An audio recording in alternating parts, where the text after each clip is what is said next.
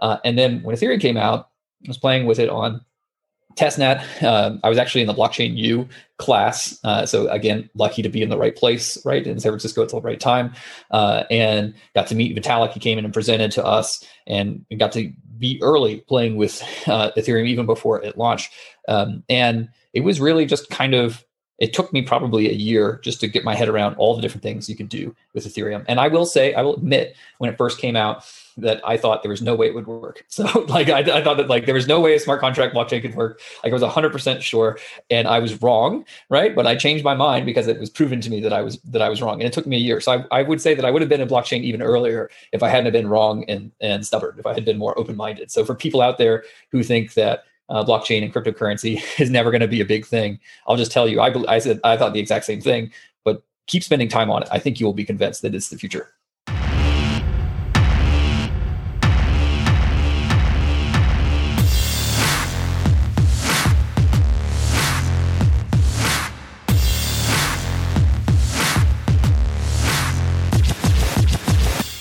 So, hello everyone.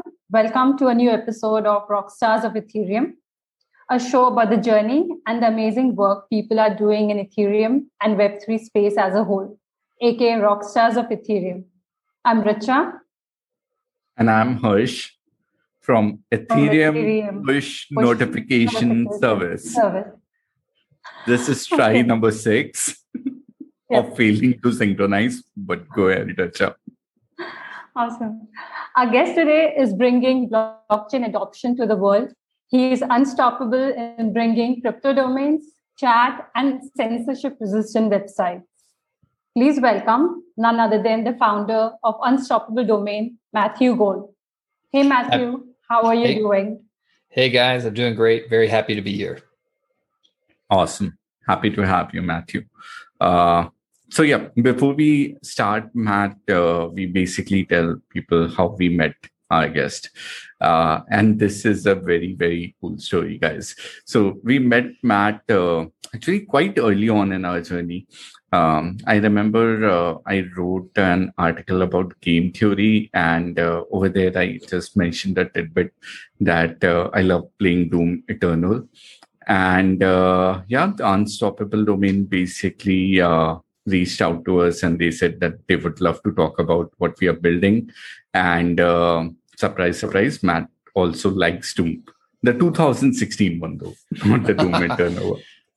But of course, apart from liking, both of us liking Doom, we connected on a ton of stuff. And Matt has been awesome and has been helping us throughout.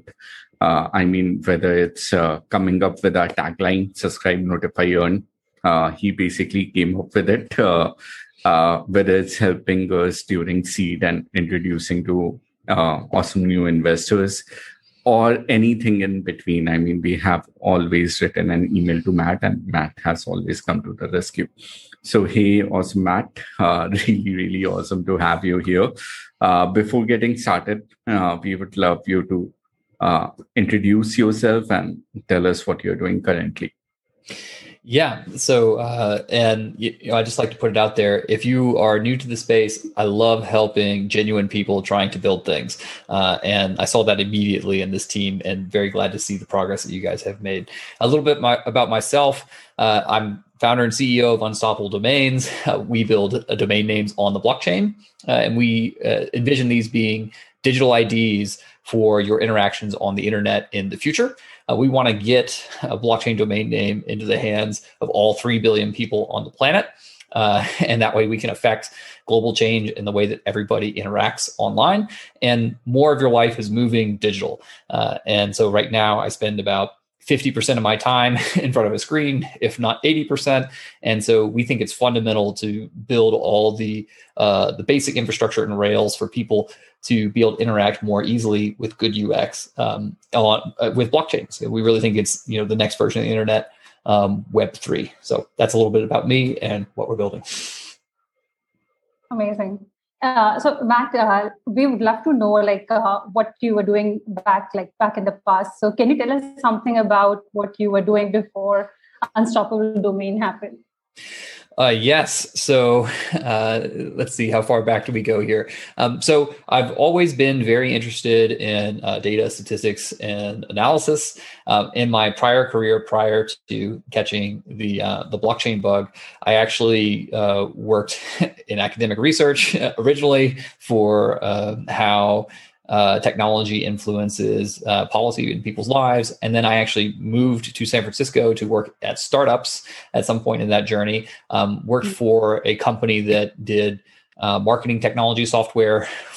We actually went through Y Combinator all the way back in 2011. I was one of the early employees there, built that company up to 50 plus people as director of operations, and really learned how you build a software company and all that goes into making products that actually touch users. I think we ended up doing over 100 million different offers through the software that we previously built. So during that time, I fell in love with Bitcoin, because if you were in San Francisco in 2011, 2012, 2013, Bitcoin was like the hot topic.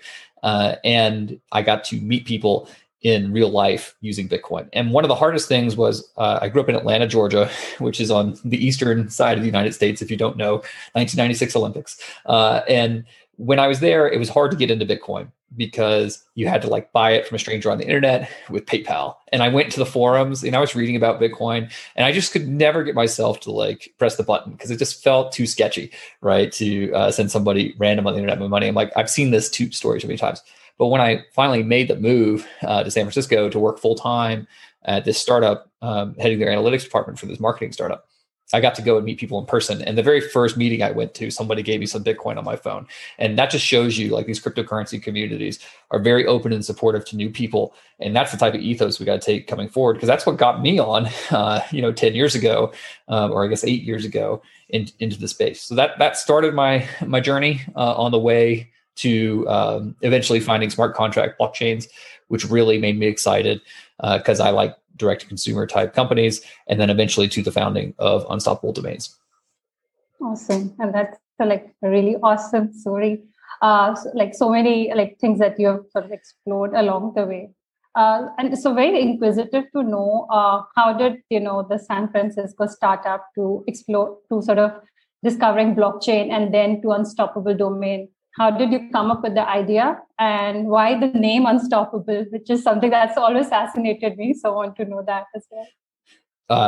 So there's a lot of stories behind that. I'll start with the transition first to Bitcoin, which is really the starting place, and then blockchain more generally.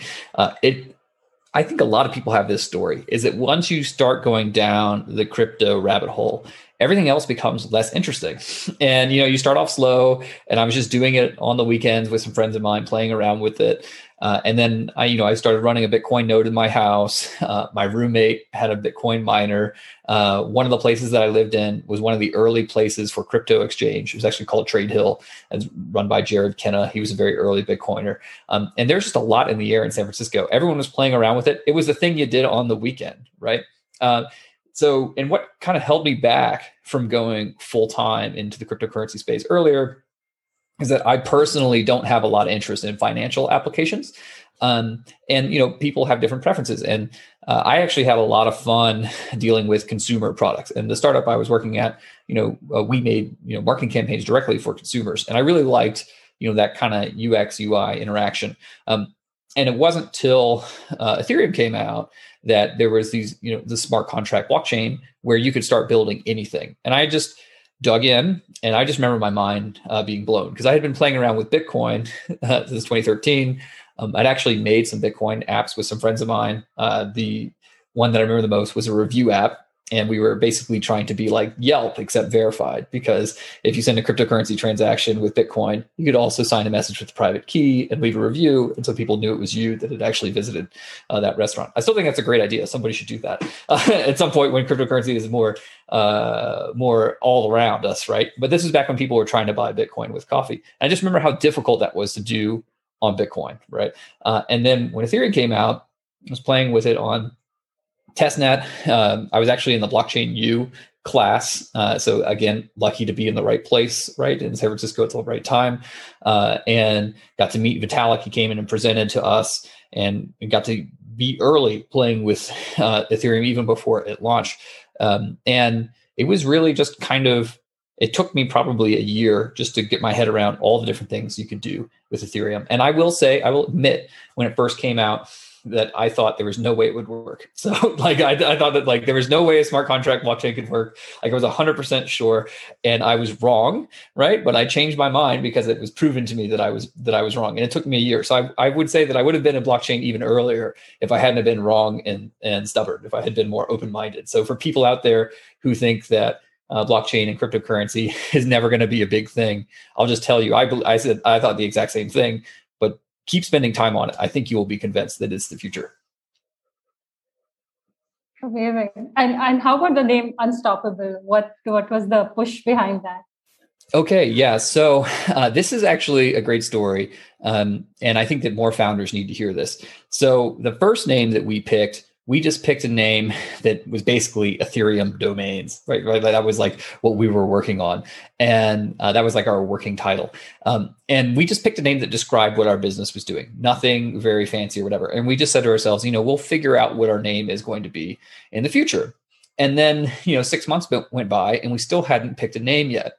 So I did what any smart founder would do, is I started a afternoon happy hour on Fridays. Right. And then I made everybody at the team, you spent 1 hour every week, at least 1 hour on Fridays. It was for as long as people were there and drinking and eating pizza, where I brought my laptop or my piece of paper into the place where we would go out to get drinks, and we would just brainstorm. And we actually called it name storming. I'm not even kidding, because we were complete nerds. And we would name storm for an hour and a half, and we wrote down hundreds of names. I mean, hundreds. And then you had to check and see if the .com was available, because, that's where everyone on the internet finds you. And so for people out there, if you're a founder and you don't have a name, first of all, I would say it's probably not going to just come to you magically unless you're just a very creative person. And that hard work does pay off. So it took us about maybe 3 months of every Friday just going and coming up with names. And Unstoppable Domains was our favorite out of that list. We thought it really captured the essence of crypto projects. We want crypto projects that will exist and stand the test of time, that they're and we wanted that feeling of impending, like it's definitely coming, and we want to communicate this to other users. And there's still a lot of other people out there who are unsure, right? Like they're like, oh, is crypto going to be a thing? Is blockchain going to be a thing? And I just tell them it's unstoppable. And I thought that was a good way to catch the feeling that we wanted to communicate to our users. So, and we have about 299 other names somewhere in a spreadsheet. And there are a few of them that are probably as good as Unstoppable on there, but this is the one that we ended up voting on as a team, and coming to. So, happy hour, drinks, pizza, and effort, I think, is how you get to a name if you're trying to start a company. Well, I want to start another company just because of that story. Yeah, you can always just pick up a couple of names for the next 2 or 3. Yeah. Yep. So let's talk about working. Happy Fridays. Are they still happening in Unstoppable Domain, especially around COVID times? How do you guys manage right now? So we moved to a full remote team probably in 2018. So we were all in the same place, co-located in 2017, because there were only 3 or 5 of us, depending on when you were in that year. So there's not very many of us, and we just all piled in the same place. But we actually made a decision early to be remote, and this is pre-pandemic. And the truth is that different people on our team wanted to live in different places, right? And like one guy wanted to be in Miami, and I wanted to be in Nevada. Another guy wanted to be in Southern California. One wanted to be in San Francisco. And because everyone had a different place where they wanted to be, we just thought, okay, let's embrace this thing and go remote. And this is back in 2018. We actually got a lot of resistance from external sources. So we had, there were other people who were telling us, hey, it's a bad idea. It's going to make it harder for you to get fundraising and all these other kind of things. But we went with our gut and we chose what was best for our team at the time. And then we found that it had lots of advantages. So being remote, you could hire people from anywhere, and that's a huge thing. I think all these companies in the pandemic are now remote, but a lot of them are advertising that people are going to have to come back to work. I don't think they realize it, but their employees just aren't going to come back, right? They're going to be like, no, thanks. I'm going to work remote and you can have your company. I don't want to be there anymore, because remote has really opened things up. So I think the world has changed now. Everybody's remote. And so now you're asking, like, how do we connect as a team? I would say it's very challenging. We set up sometimes every month where we get together as a team. We have our quarterly reviews together as a team. We try to get more interaction at the local level. Like if you and 3 other people live in the same place, maybe you get together. We recently had, a small meetup in London and a small meetup in New York because we have some of our sub teams there that we're able to get together, trying to encourage that more. We just hit 60 people. So we're starting to feel that kind of strain on building that community culture. And so we're working on making sure that works as we grow. So I would say it's very hard. You have to be thoughtful about it, spend some time, spend some resources on it. We will be getting together as soon as vaccines are more readily available globally.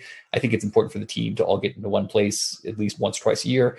So that is on our to-do list. But right now, I'll admit it's tough to keep team cohesion with purely remote teams. And there are great teams like I think GitLab does it. And they're really inspiring. Like, how do these people get to 1,000 person organization and keeping everyone heading in the same direction, working on the right thing?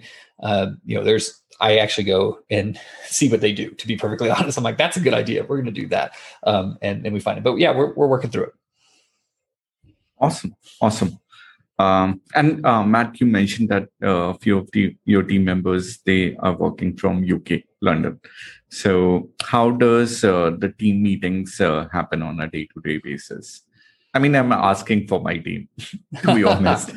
Mm-hmm. Well, so we try to do as much as possible asynchronously. I think that's a really big deal. We record a lot of things, which feels weird at first, but we actually record interviews, right? Not all of them, just certain interviews in order to make it easier to share with the other team members. Maybe they couldn't be there to be part of the interview process, and we want to make that easier. We'll record meeting notes. We'll record important conversations. And we just post all these recordings in Slack. So we just use up a ton of bandwidth on G Drive and Slack with all these videos that we're posting, and Discord as well. And that's fine. We're just totally okay with that. So we try to use technology as best as we can, so that we can continue to work asynchronously. Taking good notes is very important. And then we have a slogan internally. It's called low bullshit, right? So it's like, because if you say no bullshit, then people know that you're lying, because that's not possible. There's always going to be a little bit of bullshit. So we just try to keep things low. Low bullshit is the term that we use. So internally, we try to be very candid with each other. This helps with communication, because communication is hard. And then if you try to communicate without being direct, sometimes it makes it even harder. So you try to separate that piece of delivering critical information from the person, so they don't take it personally. That's just part of organizational training in order to make communication well. I think a good place to think about this is if you're running an organization of larger people, the way that they do it for airlines and the air traffic controllers, they actually have a way that they talk to each other. And there's some really great podcasts and books about how that communication works. And as an engineering org, I think it's really interesting how they do it. So if you just instill in the culture, we're going to be direct with each other, we're going to work asynchronously, and we're going to use these new technology tools, I think that's your best bet. Awesome. I love that analogy. Hey, traffic guys, learn from them. Yeah, because you have to, you're directing these people all over the planet moving different directions. And I think it feels very much like air traffic controllers. Awesome. Amazing analogy, Matt. All right. Moving from work to unstoppable domain. Tell us how unstoppable domain actually work. Yes. So Unstoppable Domains is a new generation of naming registries that are built on top of the blockchain. And this means that unlike traditional registries, there's no central owner of these registries and their records. So right now on the internet, the way that I think about it was DNS was invented 30 years ago, and it hasn't changed in 30 years. So it's like the one core piece of architecture on the internet that has not been updated in 3 decades. And if you were to build a naming service from scratch today, and you could start with any technology you would want to use, I think that most technologists, like 99.9%, would say, you know what, we should probably put this on a public blockchain. And the only reason they didn't do that in the 90s when they were rolling out DNS is because Satoshi Nakamoto had not invented blockchains yet. So we saw this as like just a very interesting market opportunity where there was this new technology that allowed you to register digital assets. Everyone knows that, about Bitcoin, Ethereum, and all these tokens, those are digital assets. Well, domain names are also digital assets in a way that it's extremely secure and public, that allows you to do lookups with a secure database. So it's like having a public database that's also secure for lookups. To me, it just felt like that blockchain-based naming systems are a drop-in next generation improvement to traditional naming systems. A couple things that are non-obvious about blockchain domain name systems is that users have the private key in their personal wallet for controlling their domain names. And this means that they have complete permission control. So it's like user permission, which is a big thing for GDPR and other things in Europe. And it's also completely owned by that user. And they can update it however they want. And then use it across any different applications that they want. So it's portable. So unlike traditional DNS, where VeriSign owns .com, and they have a standard for how the records should work, it should be email, text, CNAME, this is how they look like. You have an open system where each individual user owns that domain name. They can use any open standard they want, or even create their own for records and record management, allowing them to create a substantial number of new applications for naming services. So I would say that right now, traditional domain names are for businesses, and then blockchain domain, and there's about 300 million of them registered. Blockchain domain names are for consumers. I think there's going to be 3 billion plus of them, just like there are 3 billion Facebook users. And instead of just using it for your website or for your email, you're going to use it for hundreds of different authorizations for applications throughout the entire internet as you're surfing around. So that's kind of the idea. It's non-intuitive for a lot of people. It's not obvious, but if you want to simplify it, just think there's a core piece of the internet. The naming system has not changed in 30 years. This is the next step function change in that technology. It's going to have 10 times more use cases and impact 10 times as many people. Got it. Makes sense. So if I have to explain it to a 60-year-old grandpa, how would you explain that, Matt? Yeah, so I would say you can just tell them, hey, grandpa, in the future, a lot of people are going to use digital currency, and it's really too hard to send digital currency to each other using these long hex addresses. So people are going to be using these blockchain domains to send crypto to each other in the future, because it's a lot easier to remember one name, like Matt.crypto, and then you can send me my Bitcoin, Ethereum, Litecoin, EPNS token, whatever, to that one name, than it is to copy paste these hex addresses. And that's the simple use case for most people to take. And that would be the grandpa explanation. And if he still doesn't get it, just be like, did you know that when you go to google.com, it's actually an IP address back there, and that google.com is just mapping to an IP address. And what blockchain domain names are doing the exact same thing, except they're mapping to blockchain network addresses. So, you've seen this before. It makes complete sense. Everyone's eventually going to move over to the standard. The fact that they haven't already is just because the crypto space has grown faster than the tools and applications on top. So it's actually just because the growth has been explosive that this is not already a de facto standard in the space. And I expect that to change in the next 3 years. Awesome. Yep. And yeah, just a small correction for grandpa. It's not EPNS token, it's push tokens. And thanks for plugging in. Yeah, no worries. All right. So, another question. Unstoppable domains, we totally get the creative use case it has right now. And the way you put it, Matt, I can get that in the future, new features will come in, and unstoppable domain can basically act like an index or gateway to almost any technology, because it's not reliant on standard rules as DNS. But yeah, the question I want to ask is like, what does the future feature for unstoppable domains hold? So if we take the very long view, I imagine you navigating your everyday life and interacting with different parts of the internet, like with your blockchain domain name. So, for instance, as single sign-on is probably going to be one of the most used use cases. And then as you authorize into apps right now, you do this already. If you're a crypto user, if you use Ethereum and you trade on Uniswap, you're signing in with your wallet address, right? Using one of the whatever the wallet standard are that you're working on. And the issue with that is that you cannot map it to other resources that application may want to access. And so if you sign on and you have a domain name associated with that sign on, so it's associated back to that address, and in a reverse lookup fashion, then you can have all sorts of additional resources that application could ask for. So what are some ideas what this could look like? You could sign on to Uniswap and it could ping you and say, hey, can you confirm your KYC for trading in the United States? Because we noticed that you're located there. And then you could sign a message and say, yes, you're allowed to look at it. And then they could get permission through an authorization protocol to check that KYC info to make sure that you're trading following the rules in this country. Another one is you could be on a healthcare website. And this is one that I like to use.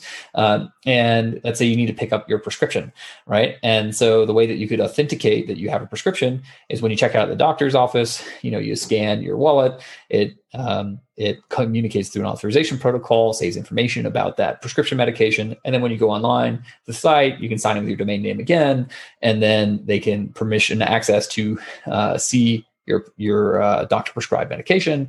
And then they'll say, oh, yes, this guy does have a prescription. And like that one, that's going to take the longest because we all know healthcare is going to take a long time. But I like to say it's probably going to happen for my pet first, right? So like my dog, Ollie, I'll probably be able to go to the vet. And then when I scan Ollie out, I'll scan my phone just like I do with Apple Pay. And then I'll, save some information about that visit. And then when I go to pick up his pet medication, wherever that is, I can also scan my phone again. That will confirm my access. So there's all these things in your life where you have an interaction at one place on the internet or in real life, like at the doctor's office or, concert tickets that you buy online. And then you need to take that information from that database and you need to move it over to another place in your life. Like when you go to the concert and you want to turn in your ticket where I go in to pick up my prescribed medication. And this is exactly what blockchains are for, because you have this public database in the background. And we're just trying to build a coordinating function as a naming service to make it easier to do those associations. And again, we just are really focused on that one thing, is being that naming service, because there's all sorts of applications and interactions on top of that, EPNS and push token being a great example of that, we need not just one or two teams to build these types of interactions. We're going to need tens of thousands, if not millions of developers to come in here and help make the world just easier to interact with. I mean, if you can save everyone on the planet, a minute a day, you're saving millions of lives you're saving over a decade with that time. And I think that's huge. That's fascinating, actually. Just a glimpse of the future, guys. So, Matt, if I have to get a crypto domain, what do I have to do? Yes. So I would say right now, it's super easy. You just go to our website, unstoppabledomains.com, do a search, find a domain name that you like, and then you can pick it up. And then I would also say that if you are active on Twitter, you can follow us on Twitter. We actually just did a domain name giveaway like 2 weeks ago for end users. Actually, I think it was last week. So pay attention there. You may get a chance to pick up a domain name for free so that you can start using the technology. Right now, this technology is really for hardcore crypto people because block gas fees are so high and there's all these other type of issues. We hope over the next 12 months to fundamentally solve a lot of those problems so that we'll be able to drop prices significantly enough for new users to come on. And I actually think you're going to end up getting a domain name as part of the wallet onboarding experience. So if you want to check it out today, unstoppabledomains.com, go pick up a domain name, drop in our Discord or our Telegram and talk about, we'll help you learn how you can get the most out of using your blockchain domain name. And then keep an eye out because I think we'll be coming to a wallet near you. Awesome. Nicely said, Matt. All right. So, the serious part of the interview is over, Matt. Let's move to the fun questions. Richa has already prepared like a lot of rapid fire questions for you, which is one of the segment we have. But before that, I want to ask about the beverage you are drinking. It seems like a very cool beverage to have. Yes, this is my personal addiction. So it's Thumbs Up for those who don't know, and you can find this on the subcontinent if you like to. I have to order it on Amazon special to get it here every month, but it's my personal addiction. So I try not to drink so much sugar. Try to stick with coffee. But I figured if I was on with you guys this morning, I would rep my favorite soda on the planet while we're at it. Yep. I mean, I grew up drinking loads and loads of it. It's got that. All right, so. Yep. It's not Coke. It's not Pepsi. I mean, it's kind of in the middle, and it's amazing, like how they got it right. At least for a major part of the Indian subcontinent. So yeah. 100%. All right, on to Richa and her rapid fire questions. Yeah. So, Matt, like really quick questions. Maybe you can take 5 to 10 seconds to answer them. Really simple ones. So I'll just get started with that. All right. The first one. If blockchain didn't exist, what would you be doing? Oh, I have no idea. So I'd probably still be working at a tech startup in San Francisco, something to do with UX. Either that or sitting on a beach. All right. Or also making your the Bitcoin app that you were talking about. Maybe that idea as well. Yeah, but if blockchains didn't exist, I wouldn't be doing that either. Yeah. I have no other ideas. I only have blockchain ideas. Awesome. All right. The obvious one, your favorite drink? So I mean, Thumbs Up is my favorite soda, right? My favorite juice is grapefruit juice. And then my favorite everyday drink has to be coffee. And then my favorite beer, anything that's a sour. I'm a big fan of sours. So, and then I don't have a favorite wine because I'm not fancy enough. And then I don't have a favorite liquor, although I'm starting to lean towards a couple of bourbons, but I don't have a favorite yet. All right, awesome. That's a whole array of drinks now we know about you. Yeah, perfect. Okay. Yeah. None of those are my password, by the way. So just for those out there listening, don't worry. Yep. Okay. If you were forced to open a bar, what would you name it? Wow. Okay. I'd probably go with Degens, just because I think that DeFi is in the air, and if I was to pick one right now, the name would probably change in the future. Either that or non-fungible memories or something like that. If I was going to go with it, something blockchain. Cool. Blockchain. Yeah, very cool. What's the best piece of advice you've ever received? Yeah, this is actually from my dad, and it was from when I was younger, and I didn't know what I wanted to do. And I think I was maybe 17 or 18. I think a lot of people go through this, and I had too many choices in my life. I didn't know what college I wanted to go to. I didn't know if I wanted to go to college. I didn't know what I wanted to study. And he just sat me down and he said, just start doing things. Right. And he's like, the best way is to just go do a bunch of stuff. He's like, if you can't figure it out, optimize your life for doing as much as you can. He's like, Monday through Sunday, do something every day, 15 hours a day, just do something. And he told me that, and it's had a huge impact because it helped me get rid of a lot of my anxiety. And whenever I get anxious about something now, I'm like, well, let's try it. Right. And that's my reflex. I think there's a movie about this. It's called Yes Man or something like that. And it came out much later, like after my dad gave me this advice. But I also, whenever I'm feeling depressed or something like that, I'll go and watch that movie. It's a ridiculous movie. It's not a very good movie. But it's just a reminder that like life is really short. Don't be paralyzed by fear or doubt or any of these other things. Take that chance. And the downside is a lot less than you think, and the upside is a lot more. That's amazing and such a wonderful piece of advice. Netflix series that you're watching right now? I'm watching the new Gotham series and I believe that's on Netflix.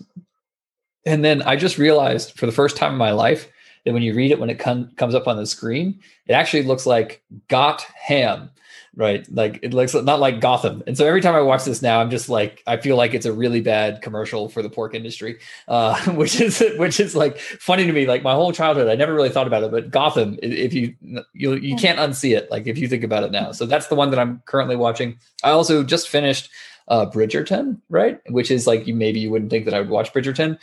It's brilliant. The person who wrote that is actually, she's a genius, I think. So I watched that whole thing through. It was one of those things my wife had on the TV and I started watching. And then before you know it, I'm sitting there and I'm watching like 100% of the episodes all the way through. So really enjoyed that one as well. Amazing. Your favorite video game? So it's Doom. And then there's another one, Smite, and I play Smite with my brother. But Doom is by far my favorite, but I still like the older versions more. So more people out there, if you are interested, hit me up. I love to play old Doom. Awesome. All right. So if you could only eat 3 foods for the rest of your life, what would that be? So, chocolate is definitely on that list. I might include peanut butter on there, and bacon. So probably bacon and eggs, and then some chocolate. If I was held a gun to my head. The other thing that people mention is like, what's the most practical food to eat every day for the rest of your life? And burrito was one. And so this is one of those conversations you have on happy hours, right? On Fridays, we're like, what would be a practical food to eat for the rest of your life? And we came up with burrito because with a burrito, you can put all sorts of stuff in it, right? So you could actually have like a burrito that has everything that would be pretty healthy. So if I'm going for like health, probably burrito. But if you're asking me my favorite foods, and, it's bacon and eggs and chocolate. Those are the things on my list. Awesome. Really cool. Okay. What are the unwritten rules of where you work right now? So we're actually trying to write them down, like as of right now, like we're actually in the process of writing this down. And as you start working in bigger teams, it's important to kind of communicate these things in a way that everyone can go back, and reference it. So, I guess one of the things that we have is that we're a duocracy. And what does that mean is that we really believe that each individual should be empowered to take action on what they think is the most valuable thing to work on at any given period in time. It's hard to do because you have to coordinate people, make sure people don't step on each other's toes. But the general rule is like, hey, if you think something really should be done, go ahead and get started, right? And then you bring other people in as you go along. And if it's a good idea, you should be able to convince 2, 3, 4 other people. And then before long, it's going to be a part of the company. It's going to be something that you contributed that's going to be with us forever. And we've had a lot of things that actually happen that way internally with the company. It'd be like, hey, I really want to build an NFT gallery. And that was something that we did recently. And someone on the team was like, I want to build this NFT gallery. And then he got like 2 or 3 other people excited about it. And then 3 weeks later, boom, we have that up. And so that's the type of contribution we want, very entrepreneurial internally at Unstoppable. Very awesome and very collaborative. I mean, it's such a nice idea. Awesome. So lastly, if you have to pick a different name for Unstoppable Domains, what would it be? I'd probably just go with just Unstoppable. So if we could just drop it and make it shorter, I would go with it. We are actively going through naming strategy internally, right? Because we're becoming much more global as a company. And one of the things that you don't think about, or at least I didn't think about when we were smaller, is how does your name translate into other languages? So Unstoppable translates well in a lot of countries, but there are some countries where there is no word for that, right? And so when you translate it, it becomes like nonstop, right? Or it translates to like nonstop domains, and people are like, what is that? That doesn't make any sense. So we're trying to work around it. So this is new to me. I actually don't know what we would rename ourselves if we had to, or if we're going to, but it is something we're trying to be aware of. I mean, crypto is global in a way that I think people just don't realize, because day one of your launch, you're going to be selling domain names in 30 countries, which is also interesting because here in the US, we have export controls. And so one of the first things I had to learn how to do was to not sell domain names to countries that have export restrictions like North Korea, right? And this was like something like, as a programmer, I never thought I would have to worry about in my entire life, is like, I'm not, so things like this are pretty interesting. But yeah, crypto is immediately global. And so if you're thinking about names, I would say that's one of the things to take into consideration. Got it. Awesome. And so this is the last section of the round. So you just have to tell me the first word that comes to your mind when I say the following. So blockchain domains. Freedom. Yep. Unstoppable. Relentless. Awesome. Doom. Fun. Always. NFTs. Interesting. Thumbs up. Oh, yeah, delicious. Or how about Taste the Thunder? I'm sorry, I missed that last one. Taste the Thunder. Taste the Thunder. Yeah. Amazing. Bitcoin. Money. Yep. Your top 3 projects of Ethereum. Well, I mean, I think you have to credit the guys at the Ethereum Foundation themselves for all the work that they do on that. And then I actually also am going to credit the node providers. So I actually am a big fan of what the people at Geeth are doing. I think they do a fantastic job. And then the guys building the libraries that most people depend on, Web3 and Ethers.js. So I think those people are underrepresented because they do not have a consumer brand. But I think that they are super important. And there are other base layer infrastructure projects like that are very big. And some of these are actually very small numbers of people. There's literally less than a dozen people who are actively working on the big things like proof of stake. I mean, there's probably, closer to 50 or 100 total in that, but there's 12 people every day. Same thing with Geeth. I mean, their team is probably less than 5, and I don't know how they do it. So yeah, I would love to give a shout out to Geeth, the people working on the core protocol at Ethereum and ETH research. We've had, and then also some of these library developers, Web3 and Ethers.js. Amazing. Wonderful. And finally, Matt, what does Ethereum mean to you? It means so much. It's hard to put that in a sentence. I think if I had to simplify it down, I would say that I really believe it's the next part of the internet that's opening up, and that it feels like a new frontier. And I think that they titled one of their versions of Ethereum as Frontier version. I still feel like it's the frontier, and that I can't advertise it enough to people. We need to educate as many people as possible, as quickly as possible, about this new digital frontier. I think it brings a lot more freedom of expression, freedom to manage your own money, control over your lives across the whole planet, and at a speed that I think the only time we've experienced something like this before, before the internet came out, was the printing press. And the changes that we're having now in our society are going to be that big with the internet plus blockchain and all these other digital technologies. So that's hard for me to put in a sentence, but that's how I feel about frontier if I had to pick a word. Well, that's really, really nicely put, Matt. No wonder you have a podcast of your own as well. You explain it so well. Well, I appreciate it. Yeah. And, a simple plug for the podcast, please check us out, The Unstoppable Podcast, Matthew Gould and Diana Chen. That's my co-host. And I think we've actually had Harsh on. So we'll probably have an upcoming podcast with you as well. And it's important to educate people. I think people really underestimate education is a big part of crypto. And everyone needs to pitch in. Even founders of these budding companies need to get on and explain to people how this works, because it's not intuitive. Yep, 100% agree. Well, that's about it, Matt. Thanks for being so awesome and taking the time out to come and be a rock star with us. Till next time, guys, stay awesome.